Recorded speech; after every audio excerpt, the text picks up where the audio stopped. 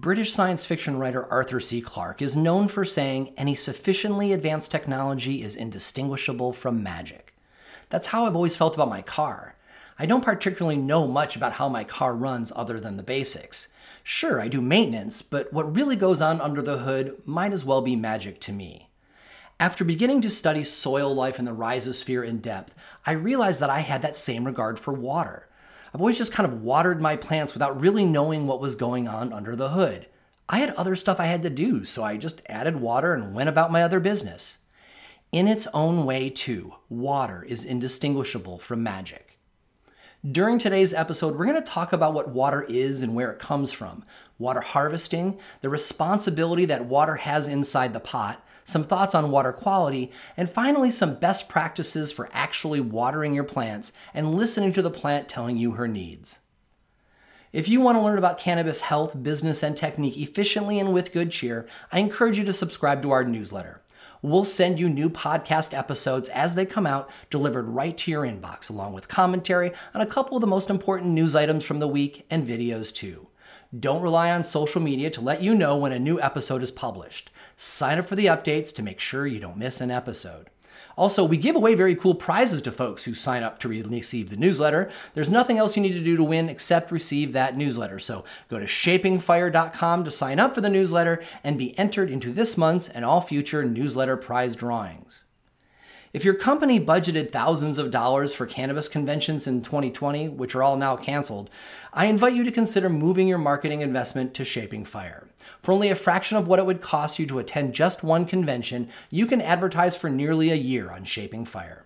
It has been a busy couple weeks as other companies have reached out to Shaping Fire because their whole year of customer outreach events was just canceled, and now they are scrambling for new ways to reach their customers. The audience for Shaping Fire is made up of curious cannabis enthusiasts, entrepreneurs, and homegrowers, and you can reach them for less than the price of a postcard each. Email hotspot@shapingfire.com to find out more.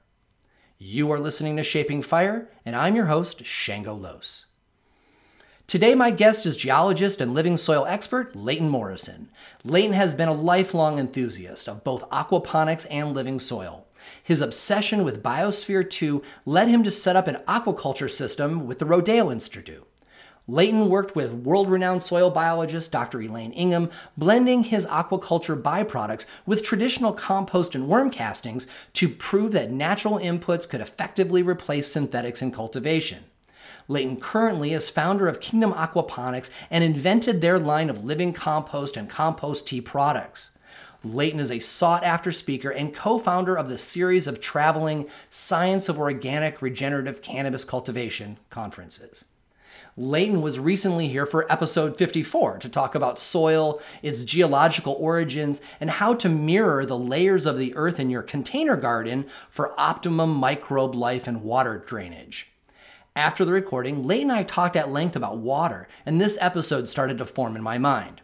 I decided with the outdoor growing season coming up fast, an in-depth discussion of water would be in order. So we scheduled a second episode together pretty quickly, and today we offer it to you. Welcome to the show, Leighton. Hey, Shango. Great to be back, my friend. Great to be back. Yeah, I was really happy to have you back, and again, so surprisingly soon.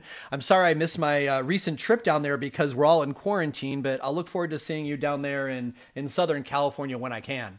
So, yeah, looking forward to it. So let's get right into it. You know, one of the things that everybody, including me, really liked about the last time you were on the show is that you're not afraid to talk in geological terms, which when you're talking about soil is really informative. And I figured, let's jump right into the deep end of the pool this time again and start with a meta question that, we all are so concerned and aware of the quality of our water and how much water that we are feeding our plants and making sure we use clean water for compost teas and everything. Dude, where did water come from? Well, that's definitely jumping into the deep end, my friend. All right, there's two trains of thought on that. One train, and that which has been pretty much typical of science up until recently, and that was came from comets. So it was not originally here. I mean, we know somewhat of how the planets are formed. We talked about that last time. So, the surface of the Earth was molten rock. So, how does water stay on molten rock, right? So basically the theory up until recently was that it all came from comets. And we know for sure that there is a tremendous asteroid belt that has just limitless comets that are all water that are trapped up. Now, some other geophysicists are starting to say that no, it came from a material called carbonaceous chondrite. All right, and it's one of the earliest known minerals, generally considered an asteroid. But the ironic thing is that it has about 20% mineral content of water in a solid form that's not ice. It gets complicated. All right. So the theory, this theory is that no, the water was always here in the formed in the rocks. It just took up the heating process and then the cooling process for that to be set free and to rebond into H2O as we know water today. So, I mean, again, science will probably come up with more answers for this as time progresses. But, I mean, science is so amazing. Just in the few years that I've known you, look what's happened to, like the biological kingdoms that have been broken up. Diatoms are now thrown into the algae kingdom. Flagellates are now thrown into the algae kingdom. And they're probably all going to shift again. So it's an interesting time to be alive. And because we have such incredibly powerful tools that we never used to have even 5 years ago. So in that regard, it's pretty interesting. I still got to believe that because of the volume of water on our planet, that there was some kind of terrestrial impacts that were caused by comets that brought in that huge mass amounts of ice. And while I don't, I'm not a scientist of that sort, but it could also appear to me that it could be both, right? That that the water came from comets, and then also, I mean, you just totally blew my mind that there could be deposits of water that was solid, that was not ice. I'm like, oh God, I need to go look up the Wikipedia on that to even, that not on my show, but that is another buddy's science show in and of itself, trying to understand that. Yeah, I mean it's really cool. I mean it's so bizarre that most of the metals in these chondrites are actually in a silicate, oxidate, and sulfides form. They're not even metal. So that shows you, that there's some science here that we haven't gotten to yet. That will probably answer some of these questions in better detail as we learn more and more about it. But I agree. My gut feeling it was a combination of both. To answer the question bluntly. Yeah, right on. Cool. So let's bring us up multiple billions of years to the now and get a little more grounded in how water and how we're using it today. So, what is the role of fresh water in the soil of our pots and fields? I think that a lot of us, including me, tend to take water for granted. It's like, well, you put the water in and it causes some life, and then we got some plants, and if my plants droop, add more water. And that's pretty much like as much as most of us know. But I know from talking with you that there's actual jobs that water has in the rhizosphere, and I think we'd all be interested in that. So please wade into that. All right, water is the universal solvent. In terms of pH, if we have a acid or a base, they do different things. They attract different minerals to them, and in the periodic table, these elements are available in different pHs. Some are available only in low pH, some are available in high pH. Generally, most of these elements are available in the middle. We call neutral water. So understanding that water is an acid, I'm going to take you back to nuclear science. When they originally started building nuclear reactors to generate power, the first thing that they noticed was that they would have mineralization occurring on the rods, and the rods would get thicker as the minerals came out of solution and attached themselves to these rods. Now, if two rods touched each other, Yee, that's called a meltdown. Nothing good comes from that. So they quickly realized that they could not use regular spring water. They needed to do a scrub, a mineral scrub of the water. So then came reverse osmosis. And to understand reverse osmosis technology, it's essentially like putting water in a rubber glove and squeezing it through the pores of the rubber. How deep is that, dude? Yeah. I would think that that's just like a ridiculous level of filtration is the idea, right? Yeah, you're basically stripping it down to H2O. Nothing else is coming through it. And again, water is the universal solvent, so it eats everything. It can either preserve it or it can eat it. So it's really a unique element in so many ways, not to mention you can't live without it. No life would be created if we did not have water. Everything has water in it. Water is the commonality of all forms of life on this planet. So in that regards, if you take water and you squeeze it through a rubber glove and you get just H2O, as soon as that water comes in contact with anything, it's going to automatically start pulling stuff off of it because it's a solvent. Its essence is to transport nutrients, minerals, vitamins throughout the body, throughout the plant, throughout the soil system, and into the microbes. Everything has to have water as a base for life. So it's really interesting that the deeper you dive down that rabbit hole, to just think that this one element, this one thing, is the foundation of all life. So its role in the soil then is essentially to what? Be a grabber and a mover.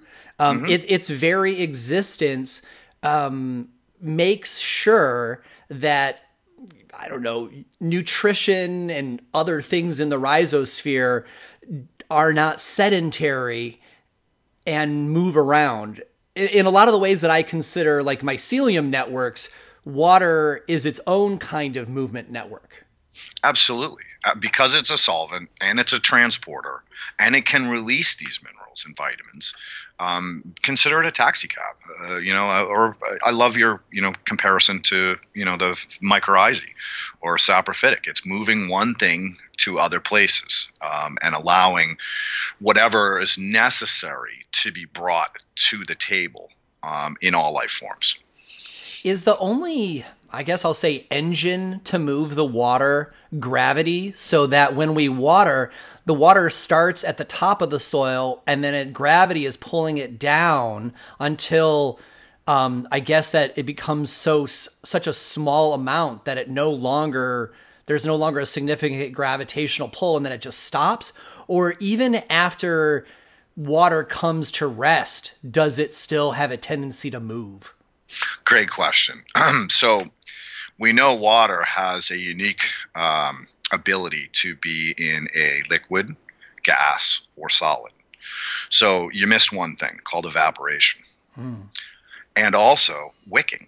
So in the presentation I did at Humboldt this year at the conference, I put up a slide showing a bottle of water with red dye in it.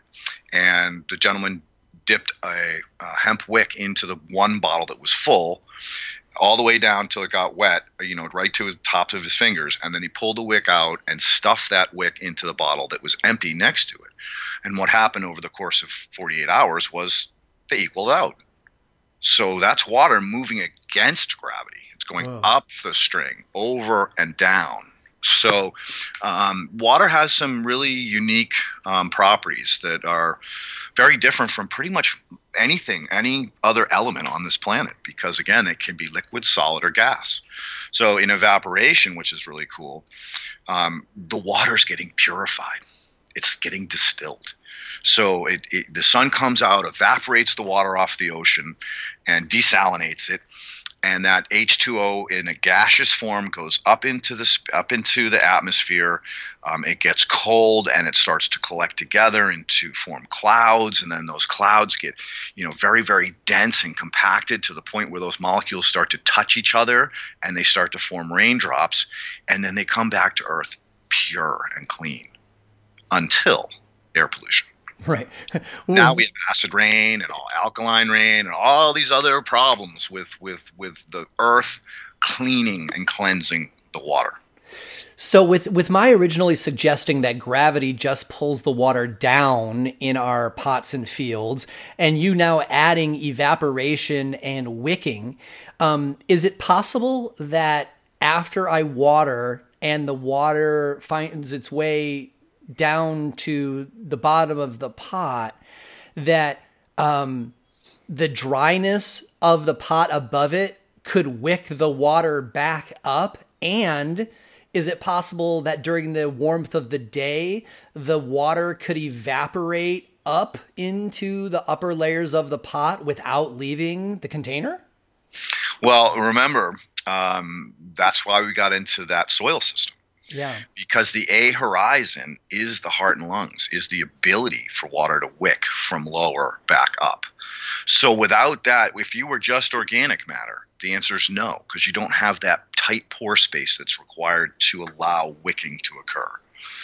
So back to, the last podcast, we talked about the horizons and how critical they are to function in a natural system, because that's exactly what they do. The surface dries out due to the sun and the wind, and naturally, because of the soil system was built through geological time, it allows that migration, that wicking to happen, and pull the moisture from down deep, perhaps groundwater even lower, to be wicked up into the soil profiles to give the surface plants the moisture that they need. Wow. All right. So now I have a better understanding that water is not going just in one direction. It's actually moving around based on wicking, the composition of the soil, day and night, heat. And so now I guess this is how it explains to me how that taxi cab service really works, because as water is being pushed and pulled in all these different directions, it becomes a vehicle for all these other nutrients that since water is grabby and moves, the water is going by these nutrients as a solvent. It grabs these nutrients and then it's pushed and pulled all around the pot. And that's how it's moving around. Is that a reasonable way to describe it? That's spot on. Oh, that's spot on. I think about bubble hash, right? Water is the solvent. It's the universal ultimate solvent. It does everything. From breaking things down to preventing them from breaking down. If you look at the pH in the bogs up in Russia, where we find those mammoths that are completely mummified, the reason they were mummified, they were in water. But the reason they were mummified was because of the pH, not the water. Because then you look at water at swamps where it's just rotting trees and roots and everything else down and turning it into organic matter. So it's really, again, a very, very cool element. And it's something that you could ponder some pretty long and hard about, the power of water. Right on. So the last question I want to ask you before we start moving on to our first break is that, one of the things that I've realized from being primarily an outdoor grower is that when I take my pots at the end of the season and I throw them in the garage and, just for storage, and then when I bring them out in the spring, they're very dry.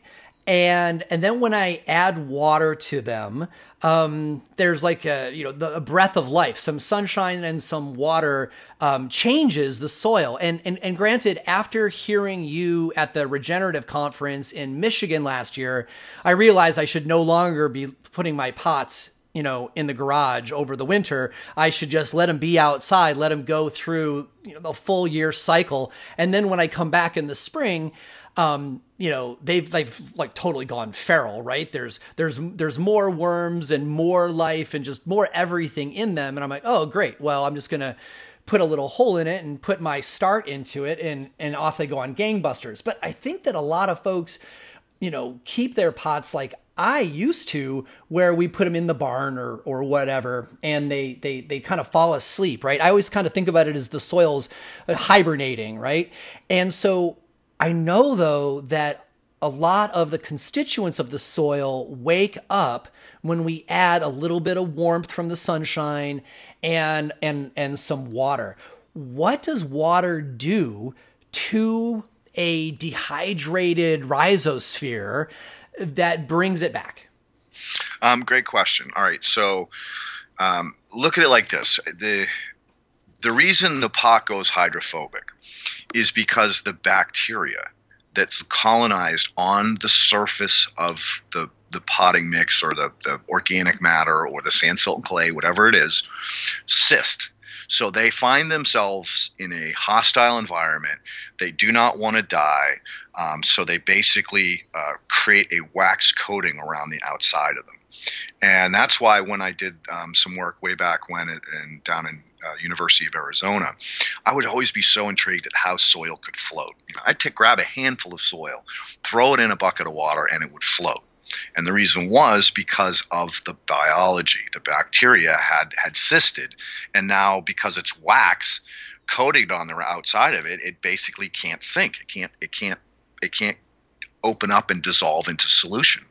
So the real answer is that's driven by the bacteria and the other biology because it has cysted. And we know for sure that these cysts, whether they're bacteria or protozoa, can live in ice for hundreds of thousands of years, maybe more. And we also know that pretty much life came from comets.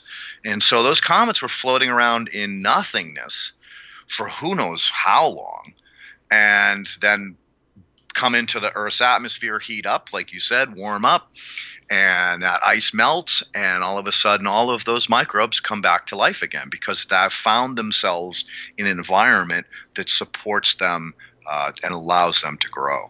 And I love the fact that you listen to me and keep your pots outside, because what's happening is in those seasons, there's definitely some ice forming in there as the temperature gets colder. So that's forming little water pockets trapped in that soil mix.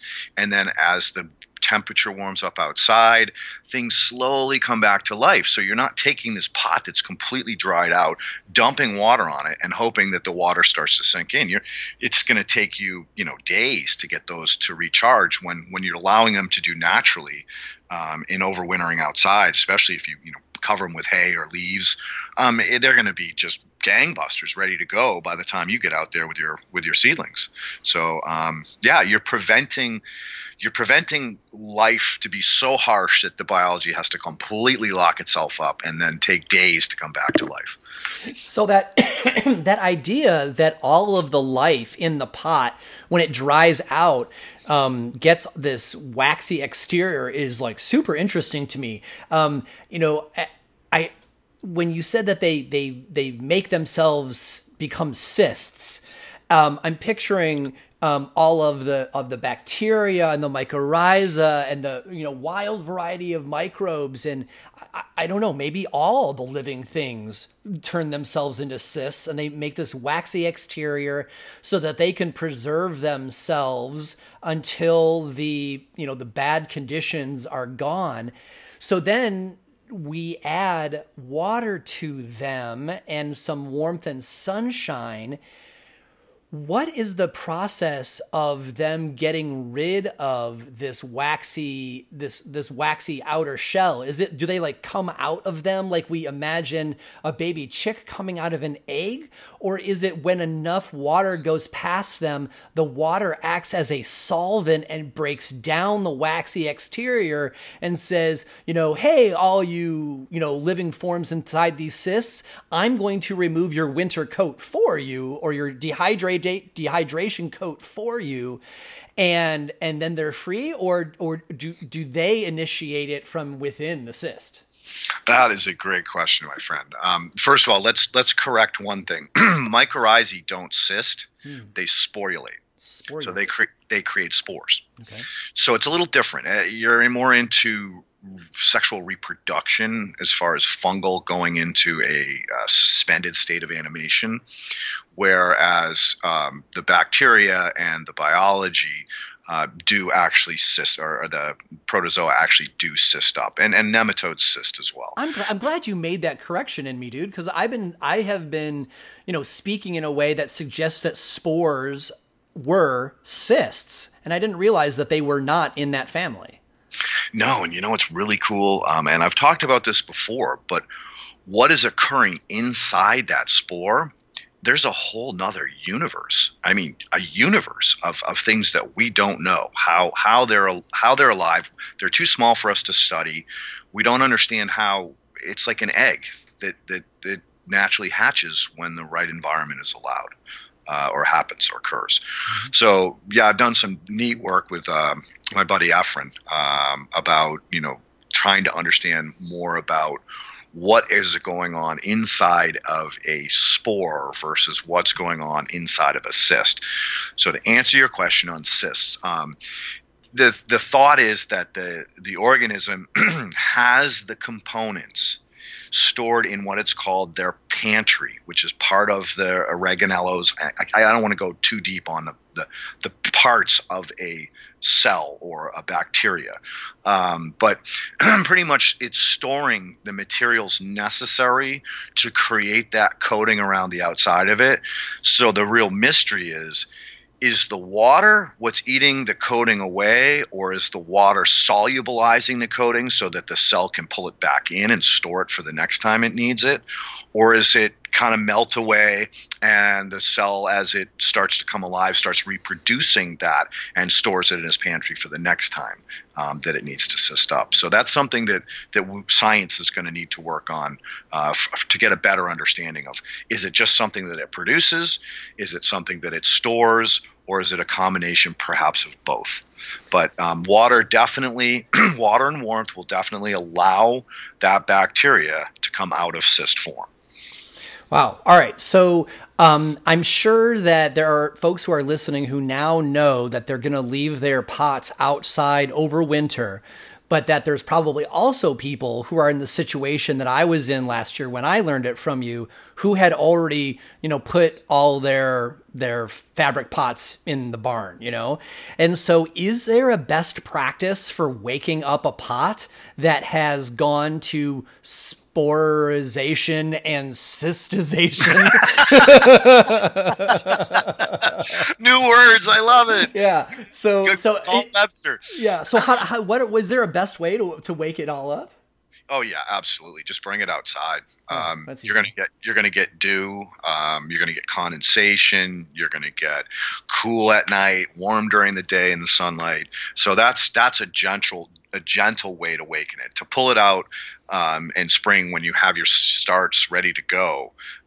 Now you're shocking everything. You're shocking your plant. You're shocking the natural order of systems in that soil system. So yeah, I would just bring them out, a couple weeks early before you want to plant them. If you did store them, and just let them, sit in the sun and don't hesitate to give them a little water, but know that at night you're going to get dew, and that they're going to gently wake up, and then they'll be ready for you to plant instead of trying to force the plant into them. As far as adding the water to them to kind of trying to help them jumpstart so you don't have to wait for the rainwater, do we want to just like drench the hell out of them? And do we want to use just our regular water? Or is this a great opportunity for us to be using a compost tea instead of a straight water? Well, I don't know as I'd put the energy into making a compost tea, because basically it's going to run off. And I wouldn't want to overwater it, because now you're washing the nutrients. Remember, water is the ultimate solvent. So it's going to be starting to pull things that you want to stay in that soil system out. So again, if the mistake is made and they're put into a basement or a garage or a barn, then just put them outside for a couple weeks before, and you're probably not going to even have to water them. I'm not telling you not to water them, but don't overwater them, because then you're just stripping things that you want to keep. Right on. It actually kind of reminds me of when I had my surgery back in college, and they gave me a general anesthetic. And as they were bringing me out, they were giving me little sips of water, right? They weren't giving me lots of water. They were just getting me a little bit of water to, get my system, acclimated and going. So now I'm thinking like, oh, same thing with pots. You don't want to like just drown the pot, but go ahead and give your, depending on the size of the pot, give it a couple drinks, over the first few days to slowly prime the pump. Absolutely. And another thing you can do too is put all the pots in a big square and cover them with a tarp. What the tarp's going to do is it's going to heat up from the sunlight, and it's going to wick water up through the bottom and condensate on the surface on the underside of that tarp. So you're pulling moisture up through the bottom of the pot naturally. You're hitting it with this gentle misting that's occurring on the inside of the tarp. And so now you've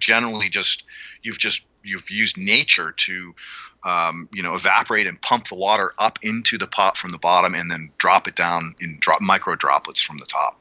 So that might be an even better way to really get them going if you need to quickly. There we go. I knew I would squeeze one more best practice out of you before the commercial, dude. All right. So let's go ahead and take our first short break and be right back. You are listening to Shaping Fire, and my guest today is soil biologist Leighton Morrison. Pre-rolls have come a long way since the early days of normalization. When you choose Saint's Joints, you are smoking all-flower, top-shelf pre-rolls with terpenes that will sculpt your high in a way that dry, old pre-rolls just can't.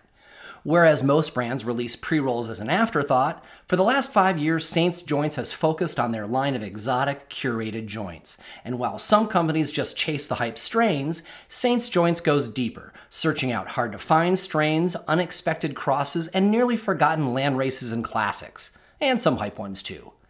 Not only does a joint from Saints smoke incredibly well, they have fine-tuned every step of the process so you don't get runs in the paper. The joint is just the right density to have a nice pull, and the joint stays lit even if you get a bit chatty. Saints Joints boxes are works of art and will spark conversation when you pull them out at parties.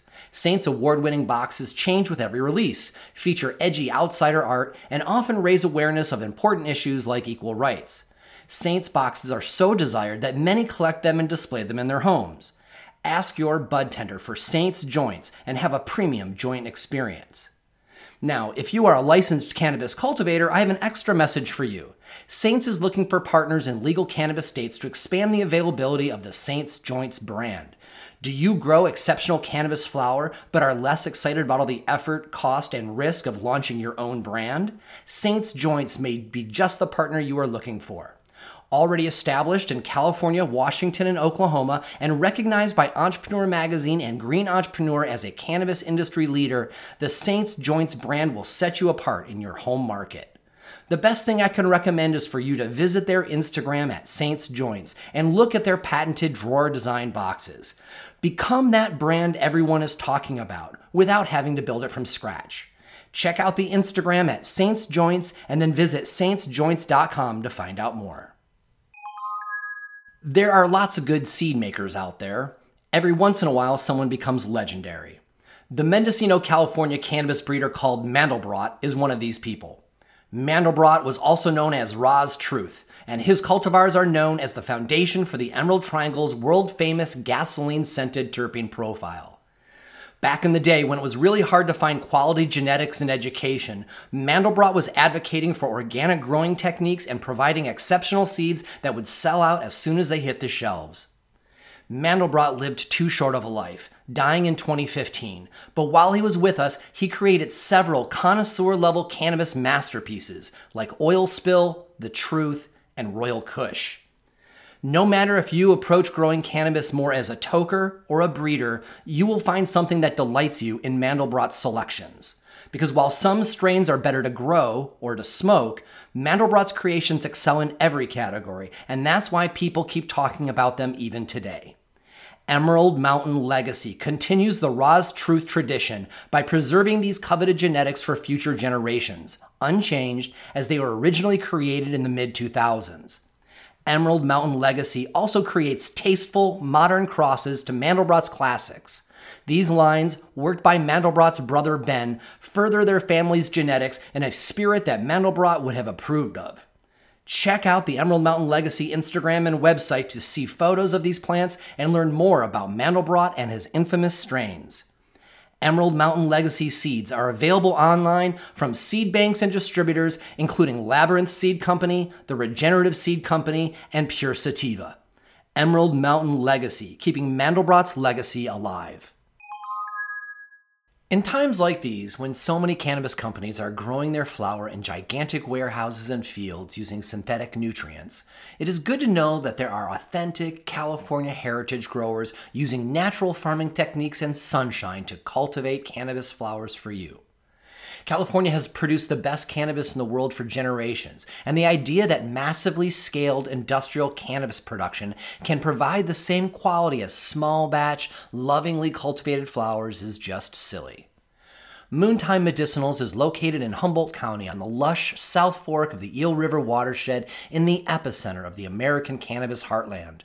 Moontime Medicinals grows under the bright California sun in greenhouses using only natural farming techniques like hugelkultur, compost teas, whole food fertilizers, and fermented plant juices. Every part of their growing process plays its own part in nature, and nothing synthetic is injected into the process. The result is big, beautiful cannabis flowers with wide-ranging terpene profiles that taste like great cannabis should. If you live in California, ask your bud tender for Moontime Medicinals and visit Moontime Medicinals on the web and Instagram. Moontime Medicinals is also available as part of the Redwood Roots family. Moontime's whole flowers appear in Redwood Roots curated joint packs alongside other heritage cannabis cultivators like Lady Sativa Farm, Ridgeline Farms, and others. Moontime Medicinals, top shelf cannabis grown in harmony with nature. Welcome back. You are listening to Shaping Fire. I'm your host, Shangolos, and our guest today is soil biologist Leighton Morrison. So if you're still with us after making it through our meta first set, where we talked all about where water comes from and what its job is. In the second set, we're going to talk about more things that actually are going to be useful in your cultivation process. And we're going to start by talking about sourcing of water, because there's a lot of different places that you can get water of varying qualities. And we want to make sure that you understand what your options are when choosing where to get your water. So Leighton, let's start talking about a little bit about water tests. I know that, decoding a water test could be an entire show in and of itself, and that's not what we're doing today. But for most people, they know that they should get a water test so that they know what's in their aquifer or city water or the rainfall near their house or their runoff or whatever. So people generally know that they should get one. And I've also kind of have the belief that most waters are usable. But I'd like you to talk a little bit about red flags in a water test that have got to be taken care of for you to be able to successfully grow a cannabis plant, and talk a little bit about pH as well. Okay. Again, nice rabbit hole. Let's start with the understanding of how water moves under the ground. Okay, so everyone thinks, I drilled a well and I got well water. I got great water. In the most cases, that's true. But then you have to start thinking about, where I drilled my well, I've basically created a opening in the earth that allows the surface water and groundwater to travel down into the aquifer. So in many ways, you've actually exposed that aquifer to things that you weren't supposed to. Wow, so you could contaminate your own aquifer during the drilling process. It's happened on Long Island. Wow. And they drilled these wells in the middle of the potato fields, and then they fertilized the hell out of the fields, and everybody got cancer. So, that's just one case of it. And I've actually been fortunate enough to work with a gentleman who does groundwater mapping for basically Superfund sites where they have these, horribly toxic chemicals that are in solution, are moving, the water's transporting them. And they're trying to figure out how bad it is, how deep, and how heavy the concentration is. And he basically made an earth rubber. So he made a rubber that can be as long as you want it to be. And he's drilled down, thousands of feet. And it's one contiguous rubber. And basically what he does is he takes this, he drills a hole, and then based on that hole, he's already prefabricated this rubber that he drops into the hole and fills up with water. And as the water goes into the rubber, it pushes it all the way down to the bottom of the hole. Now, the cool thing is on the outside of that rubber is a special coating that turns colors based on what chemical or compound it comes in contact with. So by drilling a series of holes, he can see which way things are migrating or not migrating. And that is critical because, these sites that have to be cleaned up, they need to know where do you start cleaning up? Which way is the water transporting these horrible chemicals? So now you start to understand that even water traveling uphill. This I love this. Mount Lemmon in Arizona. You can go travel through 5 distinct climates, or I want to call successionary plant systems. From the base, you start at the bottom of the mountain. You're in a desert. I mean, it's hot, 110 degrees, very little growth or plant life. You drive for a couple, not an hour, maybe 40 minutes. Now you're up into these, the big cactuses, the big 3-prong cactuses you see in the old westerns. Now you're heavily surrounded by them, and you've got leather cactuses and more scrub and sage. And then you move up into now you got some shrubs, some deciduous plants, and then move in a little bit further. You're getting into now deciduous trees, and then finally at the top of Mount Lemmon, you're in the conifers, and it's snow. There's snow on the ground in the middle of summer. Interestingly enough, that as the aquifer has gone down, has dropped in levels down in the desert near Tucson and between Tucson and Phoenix, because all the water that's been pulled out of it, it has changed the hydrology, and now the water is not seeping out at the top of the mountain like it used to. There were rivers coming down this mountain. So how the hell did the water get from the desert where there is no water to the top of that mountain to the point where it created streams and rivers coming down? That's pressure. That's geology. So the weight of the earth around it is actually squeezing that water all the way up to the top of that mountain. And because that mountain has a thinner layer, because of geological tectonic plate movements, the water is allowed to squeeze out of that. So in understanding how water moves in aquifers and in the ground, it's critical to do your homework. Where is my water coming from? Another great example of this is Cape Cod.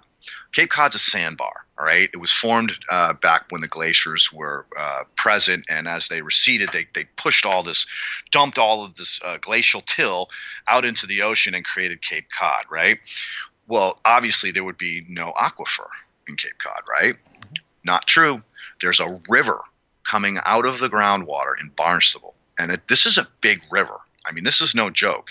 One of my good friends, Keith Wilda, where I collect my fish frass, from the oldest trout farm in America, that trout farm was set up in that spot because of how incredibly pure that water was and how much of it was just bubbling up out of the ground. I mean, you walk around his property and you can see water bubbling up out of the ground. Dude, the $1 million question is it fresh? The water actually comes from Canada, North New York, and parts of Vermont. And it actually, believe it or not, it's wonderful water. The interesting thing is it's high in nitrate. So we'd have to get along back to aquatic biology and understanding how organic nitrogen is not in the usable form. But with the introduction of bacteria, specifically Nitrobacter, it'll convert it to ammonia. And then the ammonia converts to nitrite, and then the nitrite converts to nitrate. Now, nitrate is harmless to plants and animals, and we can actually use it, whereas nitrite can be toxic in heavy concentrations. So again, he's got all of the aquatic organisms because he's an aquaculture facility. He grows a tremendous amount of biomass of trout, so that he naturally has the protection against the nitrites. And after his post-water treated, the nitrites are gone. They've been completely morphed into nitrate. So he's actually doing the water system a favor by cleaning it with his fish before it's released into the streams and into the swamps around him. So then let's bring this on back home to the water tests. So I think that when you started this super interesting story, I think you were starting with you got to know where your water's from for your water tests. And the idea that the earth was pressing down on the groundwater enough to make it go up the mountain and flow down, that's super badass. So what are the chemicals that if somebody sees in their water test coming out of their aquifer that they should raise a flag and go, oh, this may not be a good place for me to cultivate cannabis? Yeah, cannabis is an accumulator. So anything that's being transported in the water will accumulate in your plant, and that's a problem. So backing it up, most water tests are designed to sell you filters. So you really need to know where you're sending your water test. I recommend Micro Macro International. Gretchen and her crew of scientists are there to actually test for minerals. They're not or pesticides, residues, and toxics, heavy metals, all that. Most water companies or places that you send for your water test, short of the ones that the well companies work with, I don't recommend you send it to them because they're going to send some guy out there to sell you a filter. So they're not finding the toxins. Those are too expensive to test for, and most people don't test for them. Well water is a little different. It's because it's considered a potable water. They're a little bit tighter on making sure that they are testing a more stringent test. But if you really want to know what the heck's going on, you send it down to someone like Macro Micro Gretchen, and she'll tell you exactly what's going in your water. But again, you have to think about, all right, where is that water coming from? If you're south of an industrial park or potentially the water is coming through there, you want to know. And there are a lot of states and counties have done groundwater migration studies. They're very expensive to do, but especially around polluted areas, they've been forced to map the groundwater. So I would recommend that you reach out to your local authority and try to find out, hey, did anybody map the groundwater? And again, the groundwater is just as important as the aquifer itself. And the groundwater, because it's traveling by a pipe that someone drilled a hole in down to get down to the aquifer, they're letting all of that potential toxins down in there. Now, they might not be getting as much of it because as that water migrates down that shaft, there is a current in that aquifer. So it could be transporting those toxins away from their pump when they're not using it. Of course, when they're pulling water, they're going to get a little bit of it up the pipe that they're drinking out of. But for the most part, anything that's coming down the sides of that shaft are going to get pushed into the current. So imagine, you throw a tennis ball in the ocean. Well, is the ball getting pulled out with the tide, or is it getting pushed up against the shore? Same thing is happening on the groundwater level as well as the aquifer level. So you really got to know your business as far as if you're going to rely on the well to water your cannabis. If you're in a industrial area like down in LA or San Francisco or San Diego, you got to be really careful. I would almost tend to say you're better off to use town water and tie up the chloramine than you are to trust the well, unless you've done your homework and or sent it off to get a real hardcore water test and analysis. Right on, cool. So let's hold off on the chloramine discussion for a sec, because we're going to get to that in a little bit. But so I'm starting to kind of like tease out three different threads here as far as like how we would be using the water test. So far, we've been kind of discussing the kind of research you're going to want to do before you buy a parcel to grow, either THC cannabis or hemp on. So if you're going to be growing cannabis sativa, do your homework about how the water moves and where the water is moving from before you buy your parcel, because cannabis is an accumulator and you could end up growing plants that have got, arsenic or something in them, and you don't want to deal with that. So do your homework first before you buy. Then there's a second thread, which is lots of folks who are growing either commercial or for themselves, and they're already on their parcel. And so, chances are a lot of these people would already know if their water was contaminated, and hopefully it's not. And so they already know that their water is good enough to grow. And then there's the third category, which are people who are on city water. And, unless you are, living in kind of like a failed water system, like a Flint, Michigan or something, generally, I would think that most of the city waters are, while maybe not epically good, they're at least passable for pouring onto our cannabis plants. Hope that's the case. And so then that kind of leaves the bugaboo of pH, because any three of those categories, you could be dealing with water that pHs poorly for growing cannabis. So address that specifically. Like, I know that there's still lots of products on the market to pH up or pH down, which are like, I generally consider them a hassle to have to equalize, all the water that I'm going to be offering the plants. How far away from optimum is too far to be doing that all the time, and you just need to find a different source? Like how far from optimum is too far, would you say? All right. The scale pH is logarithmic. So say you have a pH of 6.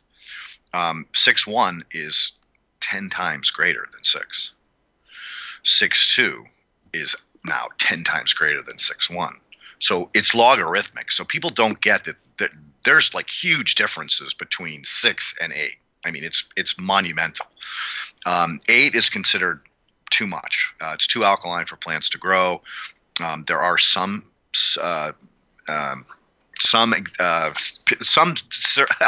plants that can get away with it. Peat, for one. But for the most part, it's the majority of plants cannot tolerate pH above 8 or below. I think it's like 4.5. So again, there are some plants that can tolerate that, but they're few and far between. So the vast majority of plants we want to keep in that neutral zone, and that's where they're going to do great. Now, another thing to take into consideration is that the plant can adjust pH in the rheosphere. We know this because the plant will excrete an exudate, a certain type of bacteria will grow out, and that bacteria's job is to mine this mineral or that mineral, and it might be slightly off of the pH that the plant or the soil has present. So by adjusting the specific bacteria that it wants to grow out, it can adjust the pH to allow that mineral to be mined and brought back to the plant through the nutrient cycling system, the protozoa eating the bacteria, etc. So those are your outside parameters of pH and that will allow a plant to grow. But also something to take into consideration is as you pour that water on the soil and that water moves through the soil, you're adjusting the pH. I've done a tremendous amount of work with people that have high pH soils or low pH soils, and they need to get them adjusted. And the way I generally do that is with compost. I can get compost that's more acid or more base, and so I just tell them, all right, you're going to have to either till this in, or you're going to have to dig a hole and then blend the existing soil with this compost, and then that will equal out. So it's kind of like if you take a soil system of 6 and a compost of 8, and you mix them 50-50 equally, you will end up with a pH of 7. That works because these numbers are logarithmic. So that's something to keep in mind. Now, as far as the water systems are concerned, generally speaking, city waters are safe. They are forced to test for heavy metals and pesticides. The one place that they get a little bit problematic is that nitrogen cycle, where you have the ammonia that they use to mix with chloramine, or chlorine and ammonia mixed together make chloramine.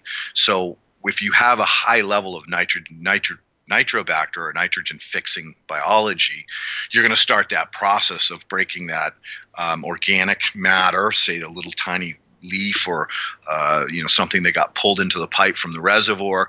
That is going to actually start to morph out, start to pull off the ammonia, leave the chlorine in place, and then convert the ammonia to nitrite and then to nitrate. So really depends on where you are in the pipeline and to how long or what level of biology got into the system to determine whether you're drinking nitrite water or nitrate water. So that's the only concern I have with city water for plants. Now, human consumption that's another whole rabbit hole. Yeah, totally, it is another rabbit hole. So let's continue talking about city water, because that's where I was going to move to next anyway. So the number one question that I get from people about their city water is how to take out the chlorine. And normally I have to explain to them, I'm like, oh, well, the chlorine is easy. You just pour your water and leave it out overnight, and the chlorine off gases. And if you want to do it more quickly, you can stir it for a bit, or you can put a bubbler in it, and chloramine, it's volatile and it goes away very quickly. But then I also have to tell them, I'm like, man, they don't really use chlorine as much in public waterworks anymore, and they're using chloramine instead. And unfortunately, we're not able to just mix that stuff out. It's not as volatile and it stays in the water. But I'd like you to go ahead and repeat the great solution that you offered us last time on how to neutralize the chloramine in your city water. Yeah, no problem. And, I did want to back up on one point. And, when you're using well water for feeding your cannabis plants, and then you test your cannabis plant because you're supposed to or you have to on a commercial scale, that cannabis plant's going to tell you if your water's bad or not. As long as you understand that you didn't put anything else into your system and the water was the only input that you use. So that means, if you're growing with mineral salts or something like that, the toxins could have come in that way. So now you have to test all these different things. But if you're, again, this is more important in a suburbia, urban environment than it is in a rural environment. A rural environment, you're not going to have to worry about your water as much. But if you did use a hemp plant to test your water, I think it's a great idea, because if you're just using water only, that plant's going to tell you if your water's toxic or not, because it's going to fail a test for a metal or something. So anyway, moving on to tying up chloramine. So chloramine is basically chlorine and ammonia. So if you can, and ammonia gases off really easy, and chlorine gases off really easy. So all you have to do is break the bond, because chloramine is an ionic bond. So it's a really, really strong one. Pretty much the only thing that can do that, electrolysis can, but more importantly, biology can. Biology does everything, which we know. We've talked about that in the last show. So if you introduce a humate or a humic acid or even a good compost tea that's been concentrated, what that's going to do is that's going to get in there and it's going to break that molecule apart, and then through aeration it will gas off and you'll be fine. So other than sometimes you can have what's called a disinfectant byproduct, but those will not hurt plants, but they are harmful to animals and humans. So to get to the nitty gritty of it, somebody who wants to add some humates to their water, it's as simple as just taking some matured compost that you may have and putting it in, an old nylon or cheesecloth, tying it off and just dropping it into your water reservoir, right? I like to take it a little bit different path because you really want to get that humic acid out of that compost. So I would take the compost, I would saturate it, get it really wet, and then put it inside of say an old washcloth or a towel, and then dump it on the towel and then wring the towel out as hard as you can. Now you're getting pure humic and pure fulvic acid concentrated. Whereas if you put the bag in the bubbler and brew it, you're not going to get that fast of a release of the things that you really need. The pressure and the squeezing really helps to get what you're looking for out of that compost as fast as possible. Then add that into your brewer and brew your water. But the key again is you need to brew it. You need to move air up through the water column to help break off any of the leftover gases that are trapped in the water away from out of your water column and into the atmosphere. So that's a little trick for you. Yeah, that is a good idea. So I know I'm not the only one who's weighed this in my head. In my early years of personal growing for my medical, I'd be like, oh my God, trying to add compost tea to my water and bubble it in my apartment is such a pain in the ass. And so will you give us the real breakdown of how necessary it is? I mean, so many people in cannabis forums, they are totalitarian, right? They are, you must do everything perfectly. But, when it comes to us alone with nobody around in our garden, very often people will cut corners. How bad is it really to use your city water with chloramine to water your plants? I mean, clearly it doesn't kill them because people are growing plants with city water that's untreated all the time. What are we actually losing? You're losing the microbial life.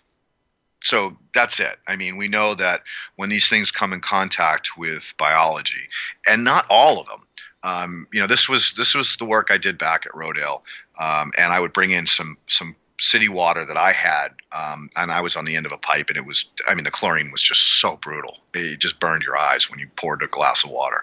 And I brought that down to try to do, side-by-side tests at different dilutions to determine, what is killing the biology. And it does. It definitely seriously reduces the biology. Not all of it, but especially the predators. They take the big hit. And fungi takes a big hit. The bacteria, most of it can survive, but you're going to lose diversity for sure.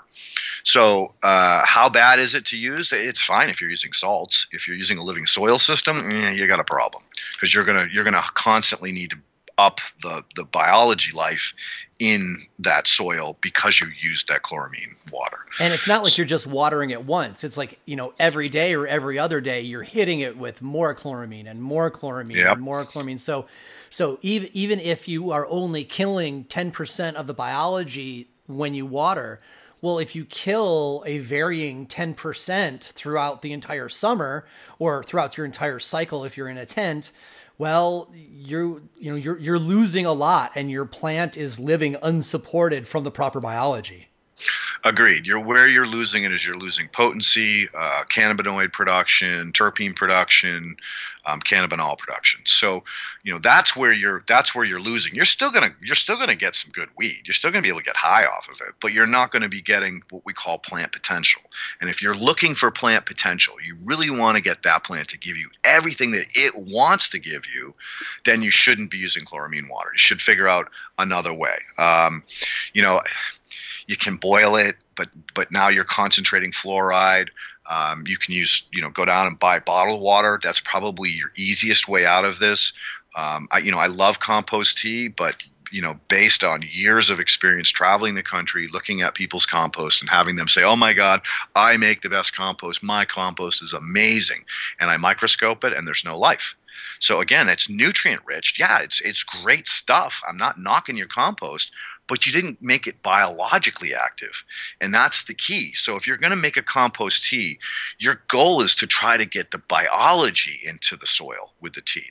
The tea is the vehicle for getting living biology, advanced predators into your soil system. And so if you're brewing with compost that has no biology in it, what are you really doing? Well, you're getting humic acid and fulvic acid, but you're not increasing the biological level in that soil. So that's where it gets hairy when you try to talk about hitting full plant potential. That's where you need a microscope or a trusted soil food web source for getting your microbes tested, so you know where you are. Having your compost tested to make sure that you actually have biologically rich compost before you try to make a tea with it. So all these things are need to be taken into consideration. But if your goal is just to grow something to smoke and you're happy with whatever the plant can produce, then don't stress about all these things. Just life goes on. This plant is an amazing, durable, strong, unique plant and can survive in some of the most harsh conditions the planet can throw at it. So, again, I think you need to draw a line and say, am I going for full plant potential? Do I want the best this can possibly do? Then I got to get serious about it. If I'm just trying to grow and I don't have time for all of that, these intricacies, then I'm just going to add the water and don't stress or use bottled water. Because it's not like you're going to need 100 gallons of water. If you get 5-gallon jug, it's probably enough to water your 10 plants, for at least a month, right? Yeah, and then you can just go and refill that bottled water up at your local grocery store. Or one of the things I like here in Seattle, I live on Vashon Island across the water from Seattle. The Seattle Aquarium actually sells their reverse osmosis water out of a little spigot on the side of the building. We used to use it all the time when I was into breeding fish, and so that was cool to be able to get very cheaply. The only reason I point that out is we don't really want to encourage people to use bottled water as like buying a new bottle every time. Agreed, my friend. And I should have been more specific. I was talking about those big jugs that you can do exactly that. You bring them back to the machine, you stick them in there, and it fills it up. Right. So, but another thing I do want to mention is that reverse osmosis, as great as it is, it has demineralized the water. So it's not particularly good water to grow cannabis or anything else to consume. The studies that are coming out of the Middle East right now, because everything is desalinated over there, there's a huge iodine deficiencies in the humans, in the population. And they're getting very sick because they've been drinking this stuff for years and there's no minerals left in it. So I'd prefer you use spring water over RO water, or if you're going to use RO water, you got to re-add the minerals back into it. That's interesting. It's like RO water is not a whole food. No. Yeah. It has its purpose. And people do drink it. Look, in most sailboats, they have a little RO underneath the sink. And that's their source of water, and it's fine. But if you live on that water, you are stripping minerals out of your body. Because remember, this water is the ultimate universal solvent. So it will actually, if it has no minerals in it and it's stripped and you drink it, it will pull minerals out of your body. So that's the other side. You want your water to be mineralized. That's very important for consumption and for plants too. It's better that you're giving them those trace minerals. Cool. So let's go on to our third of four sources. We talked about city water and we talked about aquifer water. I know that you are particularly a nerd for water harvesting. As am I. I really only ever think about rainwater myself. But then I heard you talk about it, and you start ticking off the list of all these different places water can be harvested. So let's wade into that, pun intended. Where are good sources for capturing water, wild crafting water? All right, now we're going back into the deep end again. All right, so most people would be able to identify a wet spot on their land, and it can be at the top of the land, it could be at the bottom of the land, it can be a little bog or an area where the soil is always moist. What that is that's a artesian well or a groundwater source that the water's oozing out of the rocks. So those are one of the areas that I love to start with is whenever I'm scouting a client's property, which is the first thing I do. I'm always looking for the wet spots, and then I can say, okay, we have a good source of water that we want to now direct and manage and harvest. So that's one place. I love rainwater, but one of the coolest things is seeing all these satellite images of what's going on in the atmosphere during this coronavirus. And, I was horrified to see how bad the air pollution was in the tri-state, which is New York, Connecticut, and New Jersey. And all of that air was generally moving northeast up the coast. So, we all have talked about acid rain, back 20, 30 years ago, but no one talks about it now because it's not a popular topic. So if I was in a situation where I wanted to collect rainwater in my old state of Massachusetts or Connecticut, I would be a little bit more concerned about making sure that I filtered it properly. And by filtering it, I mean that I would want to run it through other accumulator plants. Hemp is a great one, but there's plenty of other ones. There's all kinds of aquatic plants that do accumulation. Or that clean the water. So there's a little bit of a different spin that if you should know your atmosphere, like the smog coming out of LA blowing up into the valley, like I would not want to harvest water up there without purifying it or having the water have a time to go through the root systems of plants that are known to clean the water. So those are two sources. And then the other thing is that when collecting rainwater, I love these, cisterns outside people's houses and all the gutters go in there, and that's great. The only problem with that is you've collected the rainwater during the time you don't need it, but you're going to run out of it real quick when you start using it and it's not raining anymore. So beyond that, I set up your cistern for sure, bigger the better. But where the water comes out of your cistern when it's full, that's where you really want to get serious. Now you want to have a swale going through your property. Obviously you got to take topography into consideration. And if you're perfectly flat, it doesn't matter. There's still a slight pitch to it. You just have to get out there with a laser level or a hand level and figure out where that pitch is and build a swale, and better yet, a bioswale. So you dig a gentle channel and you fill it with chips, and then you cover it with a little bit of dirt, and then you plant it. And what those chips do is they slowly suck all that water up, and during the rainy season, and then as the rain stops coming and the soil starts to dry out, they wick that back into the soil system like we talked about earlier on. So basically, one of the coolest things that I've worked on was where we dug a well, a groundwater well, to see how deep the groundwater was. And I'm a big fan of this. So we found the lowest point of the property. We dug a groundwater well, lined it with stones, went down till we hit moisture, till we hit oozing water, then dug another couple feet, and again lined it all with stone, and then watched it.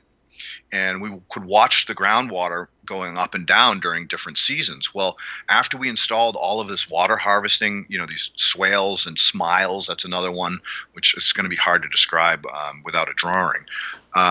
They basically raised the groundwater, because as the groundwater went down naturally due to lack of rain, now all of a sudden, all that water that was being stored in those bioswales was slowly being let back into the soil system and accumulating in the well.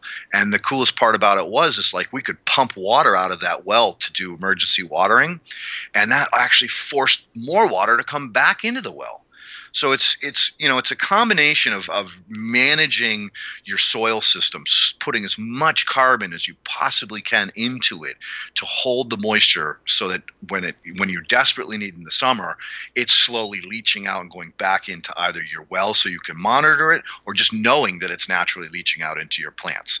And that's where you kind of like get smart, and you build this bioswale right through the middle of your field, so that you know that the plants on the left and the right of it are getting the moisture, and you can actually, think of like a river, and, creating all these different forks coming off of it, so that you're getting these, water storage units in the soil in the form of a carbon, an old chip, or cardboard or paper, whatever.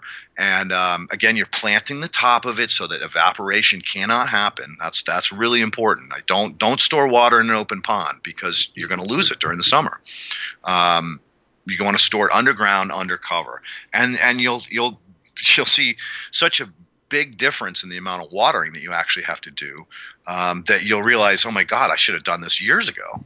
When you say store it underwater, do you mean big plastic reservoirs, like bury those? No, I meant underground. No, you don't need a lining. You just basically need to dig a swale, fill it with chips, take the leftover dirt, spread it on the top a couple inches, and then plant it with a cover crop, a ground cover. And what that does is that prevents that.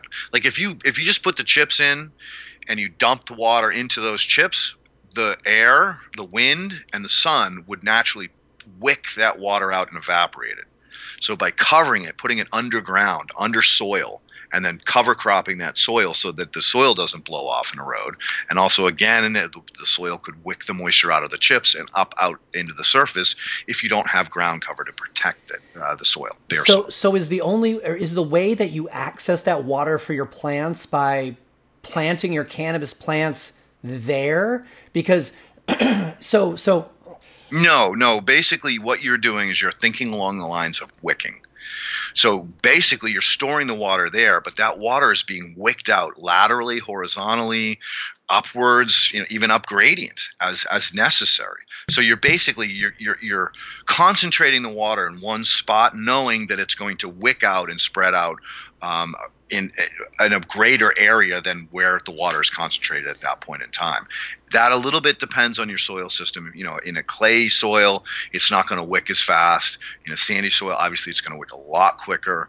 So there are some other considerations to think about. But what it's doing is it's raising the moisture level in the soil. It's not watering the plants. It's not like it's you're using it to surface water. You're just allowing the roots to have greater access to subsurface water and moisture. I understand now. So whereas a pond, you can actually siphon the water out of the pond with the hose and point it at your pots or your drip line, and there you go. You're talking about, we want to capture and keep as much of the water on our parcel. Mm-hmm. Exactly. Using the soil to do the work for you. I love the guys that have those water tanks uphill, and they use, obviously gravity to water your plants. Well, it's the same idea, except for it's the soil now. So the soil is actually, because you dug the swale, you put all those chips in there, and when your cistern overflowed, it overflowed into that swale, and that swale slowly, the water moved down by gravity to the end of it, and all those chips got what we call field capacity. They got as wet as they possibly can, and now they've held all of that moisture there for you, so that as the ground dries out around it, because there's no longer rain coming down, the ground around it is now pulling that water out of that bioswale and supporting a moisture level that it needs for the plants to grow. Right on. I understand that. And I actually saw a great example of that, was it the beginning of the last summer or the summer before? But anyway, at Lady Sativa Farm in Humboldt. They live at the top of a mountain. And, most of us go through a drought season and they're like, listen, during the rainy season, we have to capture as much of this water here at the top of the mountain because it's really wants to go down the hill. And so they use swales and ponds and, a whole variety of techniques that we actually go through with the interview with Rio from Lady Sativa that's on the YouTube channel that you can check out, and his goal, he's a cannabis farmer, but he's all like, man, he says, I spend more of my time sequestering water and growing cover crops and making the water work to leave my property as much as he's growing cannabis, which I found really interesting. Let's talk about the other category of folks, because certainly in the regenerative agriculture scene, which we love so much, there's a lot of these permaculture techniques that have made their way into the scene, so people aren't just directly pumping the aquifer. But let's answer this question in another way for folks who are, just growing their 6 personal plants that are available in a lot of states, up to like the 15 that are available in a lot of states for medical. If you don't have property, if you're not trying to sequester all of this water on your acreage, and you just don't want to use your city water, I recognize that we have to be a little bit aware of where our rainwater is coming from and what it's made up. And, especially if we live in an industrial city, what would you consider a simple and effective way to capture rainwater cleanly, just to be working on your 6 or 15 plants? That's a good one. I mean, again, one of the things that I said earlier about capturing rainwater, if I was in one of those industrial zones or in a city, I would want to be running that water through, some mosses or some other plants that actually do clean the water. So now I'm making it too complicated for these guys, because now I'm saying, okay, yeah, capture the water off the gutters, but then take it and you've got to store it somewhere. Most people literally are taking it off the roof, or they've got a big tarp and they're funneling it into a rain barrel, and they've got a rain barrel with a spout, and then they fill up their watering can with that and they go put it on their plants. I mean, I would say that's the default setting for most people small cropping and capturing rainwater. What do you think of that setup? Is that to what degree do you need to add this step where you put it through some grasses or something? Again, it's now we're hitting, we're dividing the hair between full plant potential and just plant and just good plant. Point. So, yep. So if you want to go to the next level, then that's what I would do. Is I would look at these different plants. Another thing you can do is the old canary in the coal mine. Throw a couple goldfish in there, and if these goldfish die, you got a problem. But if they're thriving and living, then you're okay. So, that might be a quick, easy way for people to know that the water that they're using or collecting, harvesting is safe, because, the canary in the coal mine, if the goldfish dies, you got a problem. Another thing that the goldfish would do too is if you feed it, it's going to make some poop for you, which is aquaponics. So a couple birds with one stone there. Yeah, there you go. So, hey, let's go ahead and take our second commercial break. You are listening to Shaping Fire, and my guest today is soil biologist and all-around good guy, Leighton Morrison. One of the reasons why no-till cannabis growing is so valued by farmers is because the mycelium networks in the soil remain established from year to year. And we know these fungal networks are essential because they are the nutrient superhighways that extend far and wide in the substrate to feed your plants. The trouble with growing in new soils or blended cocoa substrates is that it takes most of the plant's life just to create these mycelium highways. Dynamyco endomycorrhizal fungi inoculant reduces that time and gets your plant eating a wider array of nutrients faster. And it's 3 times the concentration of the current leading brand in the US at 900 propagules per gram of 2 fungal species selected specifically for cannabis cultivation. This new product, called Dynamyco, is the result of 30 years of research and trials at the Volcani Agriculture Research Institute in Israel. It has also been vigorously trialed by cannabis and food growers across the U.S. since the product first arrived here last year. You may have already even heard about Dynamyco by its original name, Dynamike. Now, Dynamyco is available at grow shops and online in the United States for the first time. I love using Dynamyco to both speed up the growth of mycelium networks in the soil, but also as a biostimulant to make clone cuttings more virile. You can see side-by-sides showing the comparative growth on their Instagram at Dynamyco. If you demand reliable growing results and appreciate the importance of an active root zone in creating a thriving plant, I encourage you to check out Dynamyco at dynamyco.com and find out where you can get yours. That's DYNOMYCO.com. Whether you are starting with new beds or pots, or if you want to add some zing to tired soil, choose Dynamyco to maximize your plant's potential. Dynamyco Endomycorrhizal Inoculant. If you listen to Shaping Fire and you grow your own cannabis, chances are high that you are very particular about the inputs you use for growing. People like us painstakingly self-educate on cannabis nutrients and techniques so we can cultivate the best tasting and cleanest flowers possible. And when we go to purchase those nutrients, we want to be sure that our supplier shares our values and is providing exceptional quality. This is why I recommend buildasoil.com to my friends who care about quality. Build a Soil empowers organic growers to do their best work by sourcing and shipping only the finest cannabis growing supplies. From organic inputs, soils, soil testing and pots, to lights, growing tents, sprayers, and cover crops, Build a Soil founder Jeremy Silva doesn't just stock his store with what's available. He goes deep to personally vet each product for quality and determine that there isn't a better version of the product that he could be selling. Because of this arduous process, you know that your options on buildasoil.com have been carefully curated to create the results you are looking for. Not only that, but the Build a Soil way is a philosophy that will permeate your interaction with the company. From website design to pricing and shipping to after-purchase support, Jeremy and his team always strive to do their best and give you the best customer service in the business. Check out buildasoil.com today for top-tier quality cultivation supplies and a friends and family buying experience.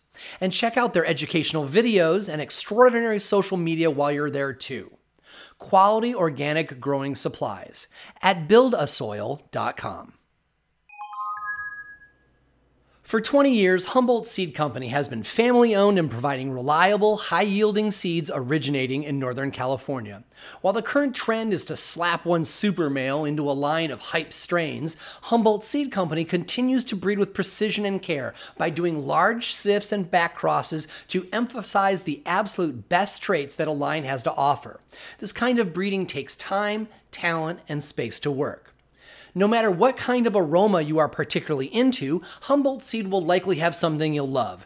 If you love fruit, you can choose from banana, mango, apricot, papaya, blueberry, blood orange, melon, and lemons across their various strains. They have all gas, glue, and classic sour diesel lines as well. Of course, there are the heritage California strains like OG Kush, Jack Herer, and Headband, and their award-winning Blueberry Muffin is one that delights just about everybody's palate, especially when concentrated. Humboldt Seed Company is proud to bring to market the infamous Freak Show Cultivar 2, which has a great THC high, but looks so much like a fern that some folks can't even identify it as cannabis. It's a plant that really needs to be seen to be believed. If you're looking for well-balanced CBD seeds, Humboldt Seed Company can turn you on to CBD strains that actually have flavor, like the dill and pepper terpenes of Willie G's Lebanese landrace.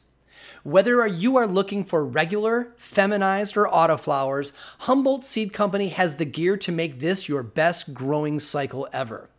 Visit HumboldtSeedCompany.com today to check out their line of vigorous genetics, download their catalog, and find out where you can pick them up.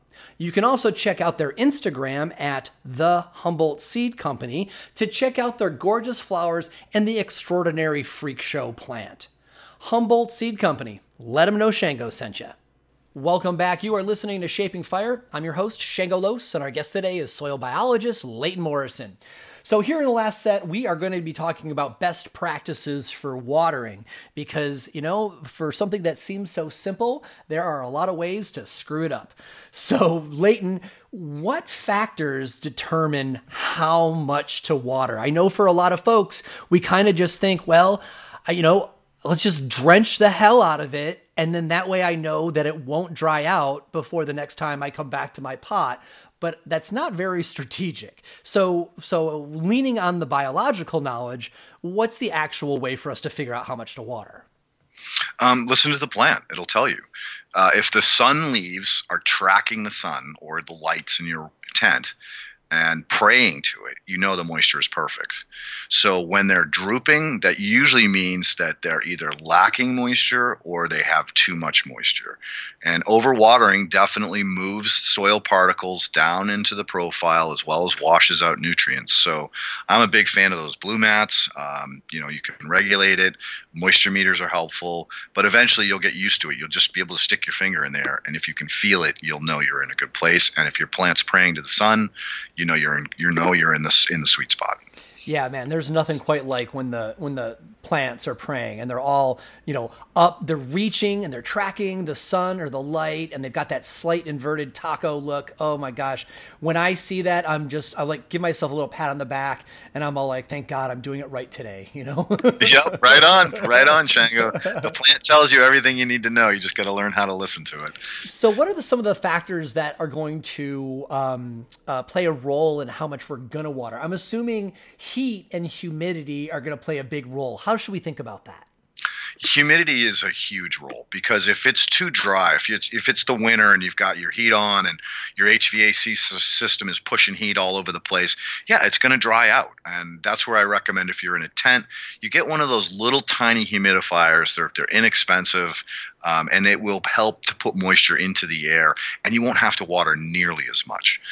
So that's a great way of preventing the soil from wicking the moisture out and letting the air pull it out, because you guys all have fans too. You have to move the air around. So when that wind is blowing across the pot, it is pulling moisture out of it. So that humidifier is a great trick. And then of course, cover cropping. I'm a big fan of no soil left bare, so that those leaves are covering up every square inch of that pot. And what you'll notice when you flip the leaves over and look at the underside, there'll be a little condensation. So it's preventing that moisture from escaping from the surface of that pot.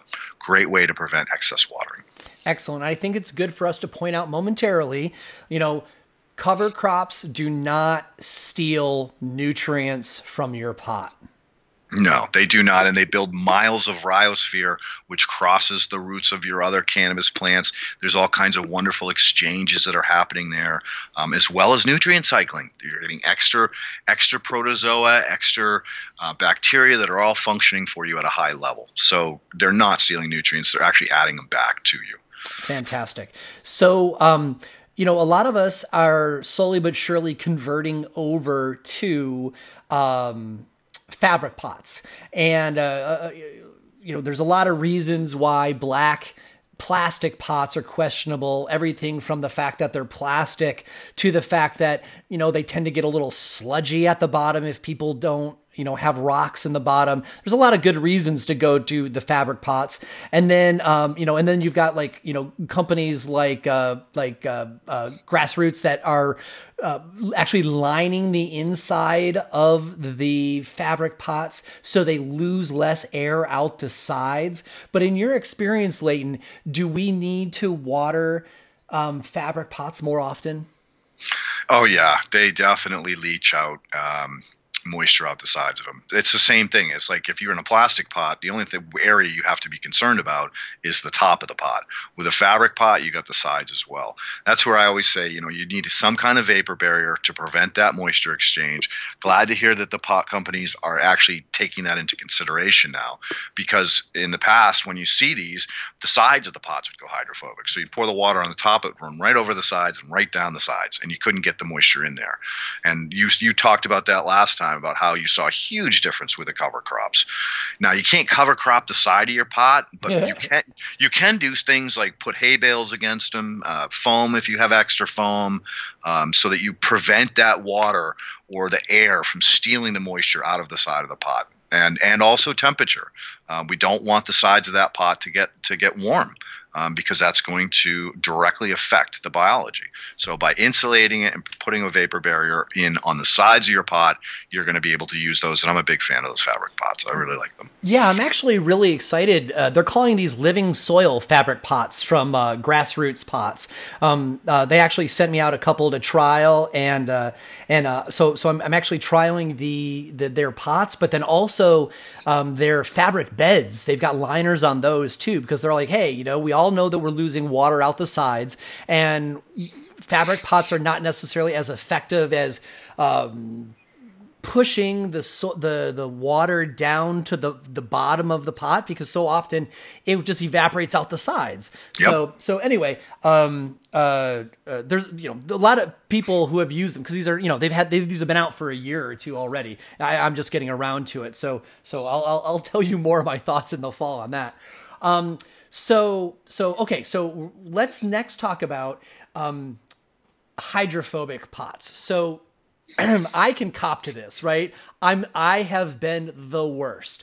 I did not even realize what was going on in my pots until I heard you speak at the Michigan Regen event, because and I just know that so many people are going to like, oh shit, that happens to me too.